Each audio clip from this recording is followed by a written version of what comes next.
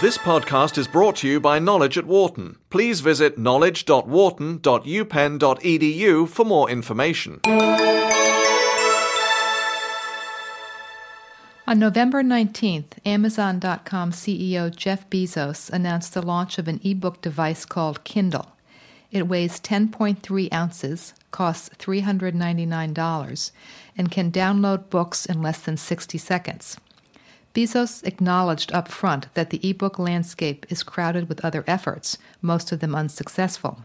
But Bezos thinks he has a winner.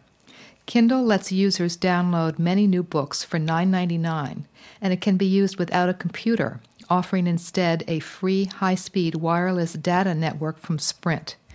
It can also download newspapers, magazines, and blogs for a fee, can store up to 200 books, uses an eye-friendly screen, and lets readers increase the type size as needed. So what's not to like?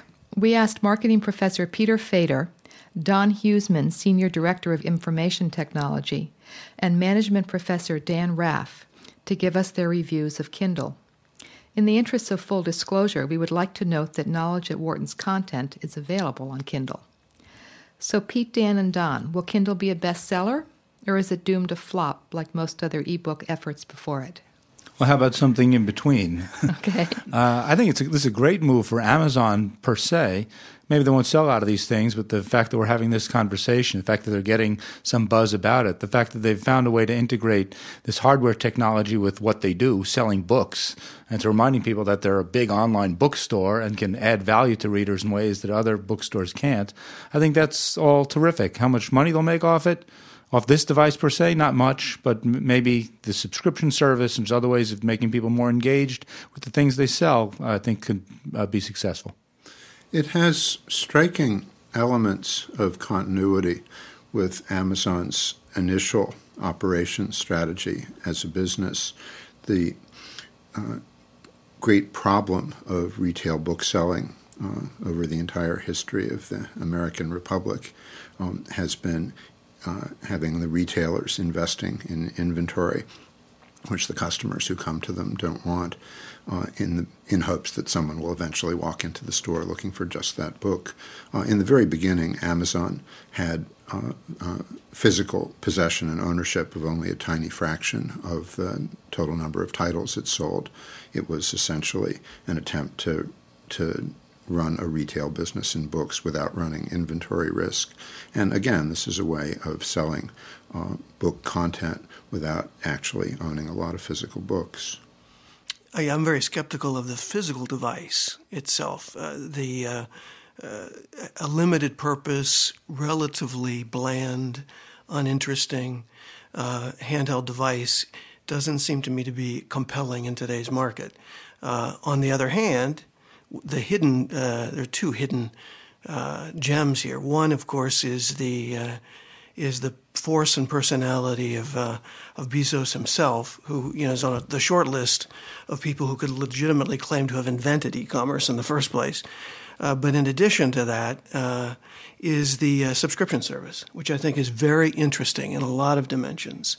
The concept that you could have, as Bezos hopes to put in play, access to any book, both in print and out, within 60 seconds in your hands, is interesting. The ability for any subscription service to the Wall Street Journal or to the New York Times to appear in a device that's handheld is also interesting. Much of this has already been available, of course, through existing handheld devices. I get news regularly on my BlackBerry. People can read 20,000 titles on their iPhones today. So I don't think the marriage to the device, I see the point of it, but I don't see that as a long-term sustainable approach. It's absolutely true that when he launched Amazon.com, Bezos reinvented the bookstore. But now he's trying to reinvent the book. Is he insane, or is he just incredibly innovative? Well, he's certainly incredibly innovative. I do think, however, that this particular device doesn't show that innovation.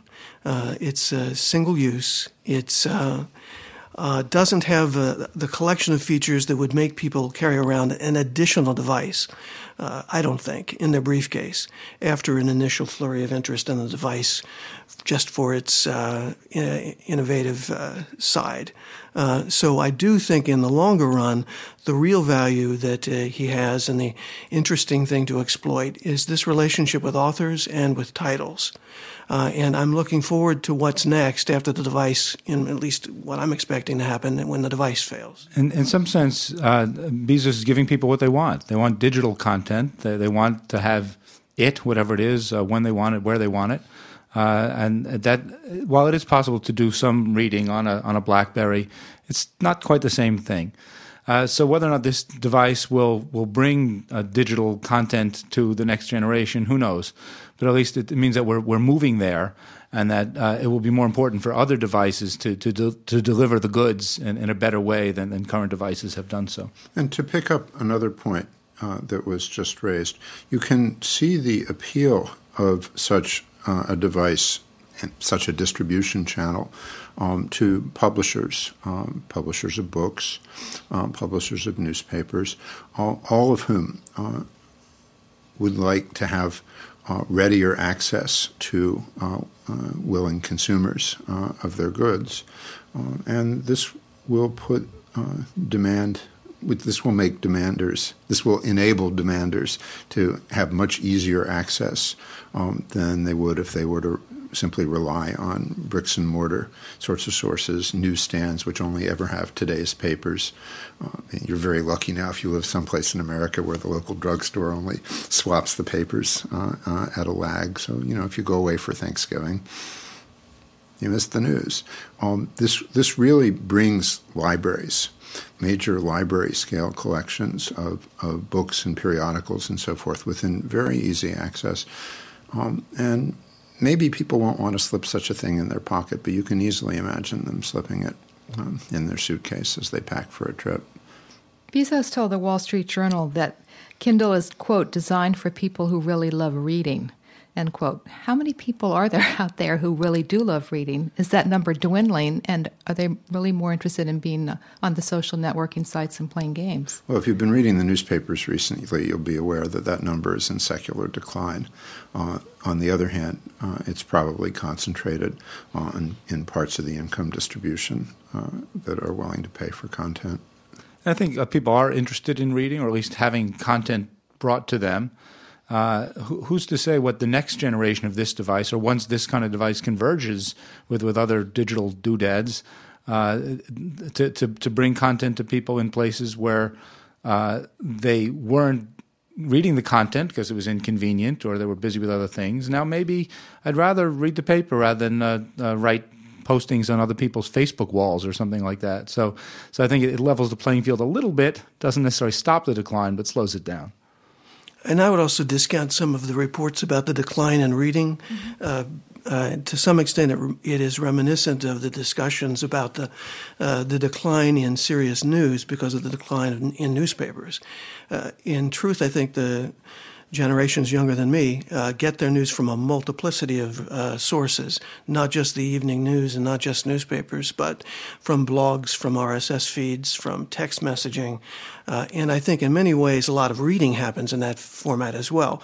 One of the things I think that's interesting in this sort of emerging model that Amazon is playing with is the possibility of seeing that sort of diversity in distribution of fiction and what we would traditionally have turned to a hardback book for through additional streams. For instance, I found it very interesting that I'd be able to get a chapter of virtually any book that Amazon currently provides available in my hand now at no charge for sampling.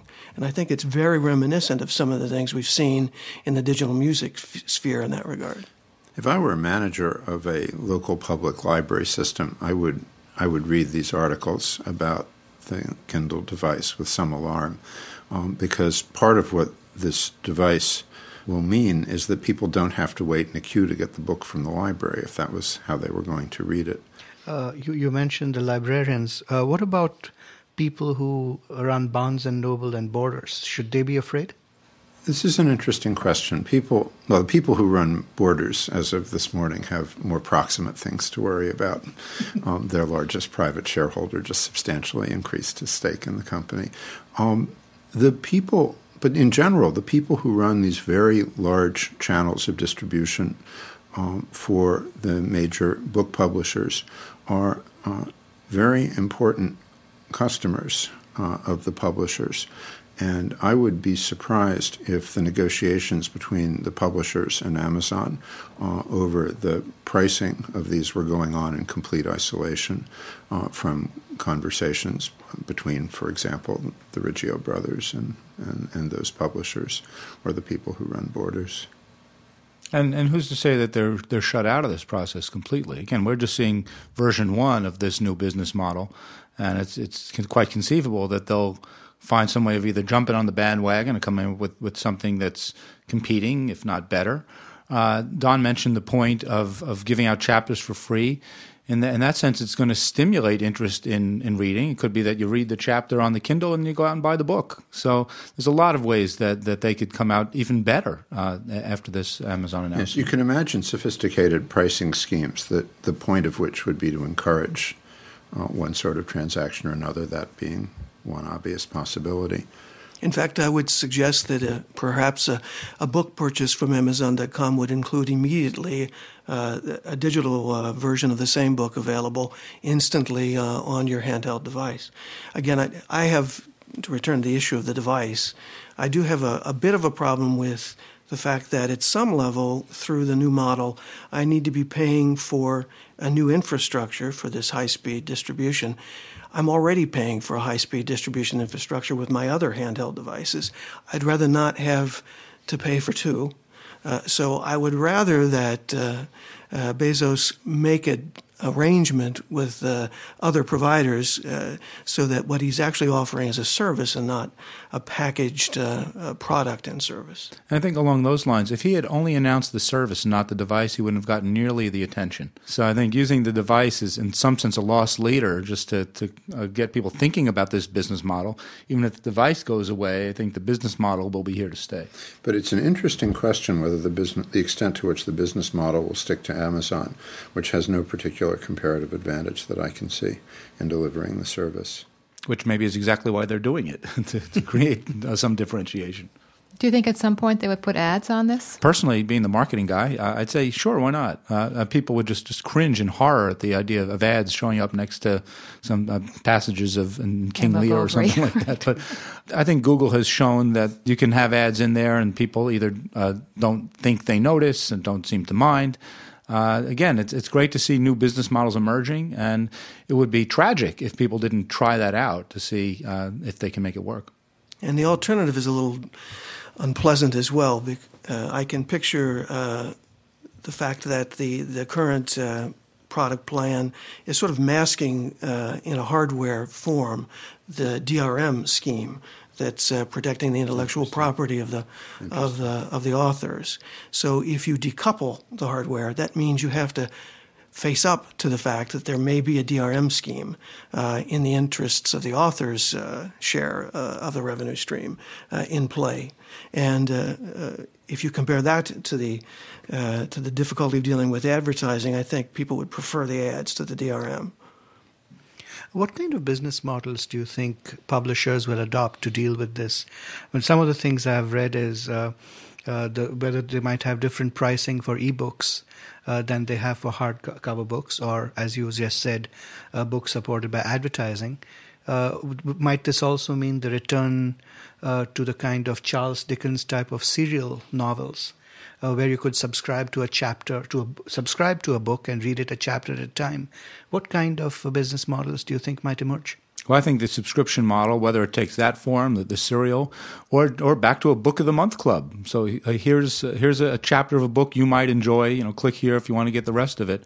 locking people in with that kind of subscription, not that they'd be formally locked in, but people tend to just lock themselves in with subscriptions, can be just a tremendous boon for the publishing industry.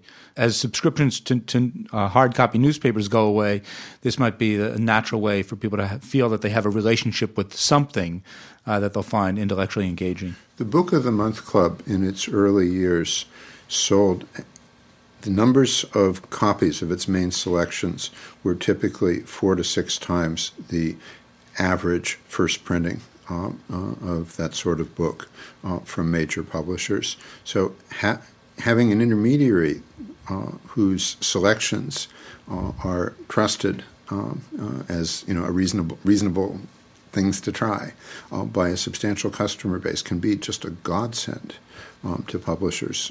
The Book of the Month Club was initially regarded by the book trade with some suspicion, and the publishers very, very rapidly thought it an enormously good thing. I also think that the value of having in a Netflix-style arrangement just an open queue to books of interest to me, perhaps priced at different tiers for different numbers of books I could have access to instantaneously, could also make a compelling sell.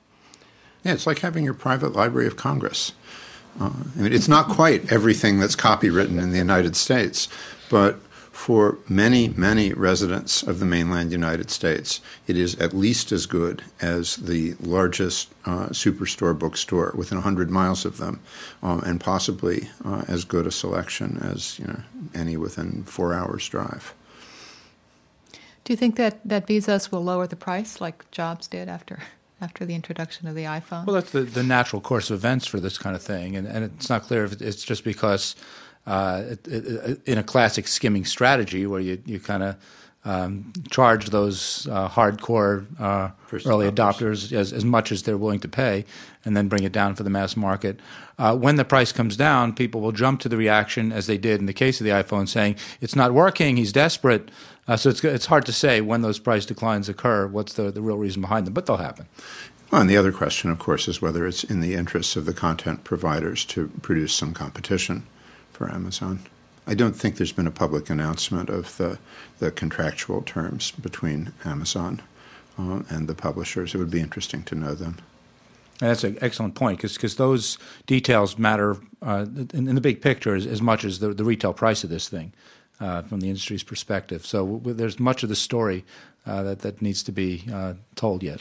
I spent Thanksgiving holiday weekend looking at all the reviews of the Kindle on the Amazon site and found that there are more than 600 of them. A lot of the criticism seemed to focus on the fact that Amazon is charging people to read blogs and other kind of free short-form content, which is available for free on other sources. Do you think that was a strategic mistake for Bezos and Amazon? If you think his potential customers are people who all have high-speed internet connections and the computer left on most of the time, I think the answer to that is yes, both in terms of ordinary consumer choice and in terms of the perhaps slightly grumpier-looking reactions that were being cited earlier. There's a cheaper way of doing it. It doesn't make Amazon look good, and it certainly doesn't seem worth the trouble to that segment of the population. Yeah, the worst headline on that front, I think, is to charge for a blog that I know I can read for free and that I have, pushed out already RSS headlines to my cell phone. That's a bit much. Now, all of that said, I think the real value here is the 90,000 book collection and the ability of Amazon to extend that much more dramatically than any of the other ebook providers have previously. I think it's worth noting here that there are many other ebook device providers, including major companies like Sony, who have failed miserably at this game. I think the difference here is that Amazon has Bezos and also has relationships that are the key to the success of this venture. So I don't think it's a strategic error about the blogs. This device, this business model is going to succeed or fail for a lot of other reasons. But it's a silly point for Bezos to have created. Why bother antagonizing these folks It would have been better to take the high road, give some of that stuff away for free, maybe to stimulate some more sales of the device. Again, it wouldn't matter much one way or the other. So just get that one negative off the table. There's enough other negatives, as Don has repeatedly pointed out, to be dealt with. Not least because those very bloggers are likely to write at length about this and be read by potential customers of the device. For free, right? On the other hand, it is an interesting fact, which I didn't know, that there's so much critical discussion of this on the Amazon website. That was not true, at least of the editorial matter they posted about books in the beginning of the life of their website. You got lots of positive commentary and wouldn't really have had much sense that there had been published editorial negative commentary, at least on the books that I checked. It's interesting that they're being more open now, if that's what you're describing. So, Pete, I know you're a marketing professor by trade. You've also written a book on marketing. But as an author, does this have any impact on your thoughts about people having more access to your book? Well, there's a couple of thoughts. One, as an academic, it's the more the merrier. Anything we can do to get the word out is a good thing for us. It's not like we have large audiences, and it's not like we monetize them very often. But it does affect content creators. Thinking about the educational market, one would think that there'll be a place for this kind of device in the market where textbooks are outrageously expensive. Students would love to carry a device like this instead of big, heavy load of textbooks in a backpack. I think it's going to encourage all of us to think differently about the way that we create books and the interactive content that comes along with them. It's going to be a slow process, but again, decent step in the right direction. One interesting aspect of Pete's remark is that there were actually two very striking trends in the development of textbooks, one of which is the dramatic explosion in price, but the other, perfectly analogous to software bloat, is the explosion in the size of these things. It's hard to imagine a parent of a junior high school kid where the kids trudge off to school with backpacks that look like they must weigh 2/3 as much as the kids, not thinking that this would be a useful thing. I didn't read in any of the articles about this that Amazon had been into negotiations with textbook suppliers, but it is an obvious development. As you know, Google has had a project to digitize books. And how would you see Amazon's move playing out against Google's initiative? Well, the first point to make is to remind you that Google's project has essentially been to digitize the ex-copyright content of a number of the leading research libraries in the United States, and I believe in the United Kingdom as well. So think of that as the English-speaking world. And this is giving them access, in the first instance, just for searching purposes, but still an archive of the extant ex-copyright literature. Again, an enormous number of titles. I think one difference between the two is that in the Google case, we want to digitize everything. It's archiving. Here, it's less about the breadth of the content and more about the accessibility, that you can just make this content show up wherever you are. So in that sense, I don't know if it either differentiates this business model from Google's or defends against it. And the fashion-forward aspect of the content, too. These are whatever else Amazon is going to include. They're going to include the popular novels of the day, which are not ex-copyright. That's precisely what the copyright's for. On the technology front, I think it's important to note, too, that Google is interested in leading an effort to develop an open-source operating system for handheld phones and devices.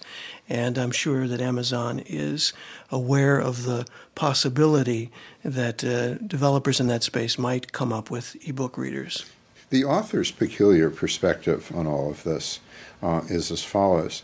It's easy to imagine that the reading public thinks that physical books are the natural form in which the text of books would take place. But authors know that increasingly they don't submit to the publishers manuscripts or typescripts.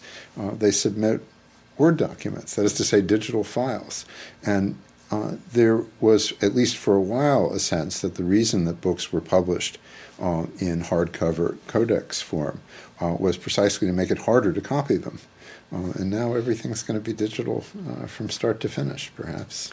One difference, I think, for the consumer, though, is that although with music we have been educated to learn a new technology for consuming music over the generations, with books we haven't. So there's a barrier there to adoption that Amazon faces. So if you had to rate, thumbs up or thumbs down on this, what would you do? Well, I'd say thumbs sideways on the device. I'm not going to get one, but I'm not necessarily against it either. I wouldn't castigate anyone for doing so. Thumbs up, though, for the business model. Again, still not fully revealed, but just the idea of trying something radically new and different and customer friendly. And encouraging others to either try to trumpet or do other ideas to bring content to people in an easy way. The Amazon holders are not penalizing Bezos and his management team for conducting imaginative experiments, and this seems to fall squarely into the category of imaginative experiments. I would vote thumbs down on the device, but thumbs up on the service. And thumbs up on the creativity of a mind that keeps reinventing the publishing business. Thank you all for joining us. For more information, please visit knowledge.wharton.upenn.edu.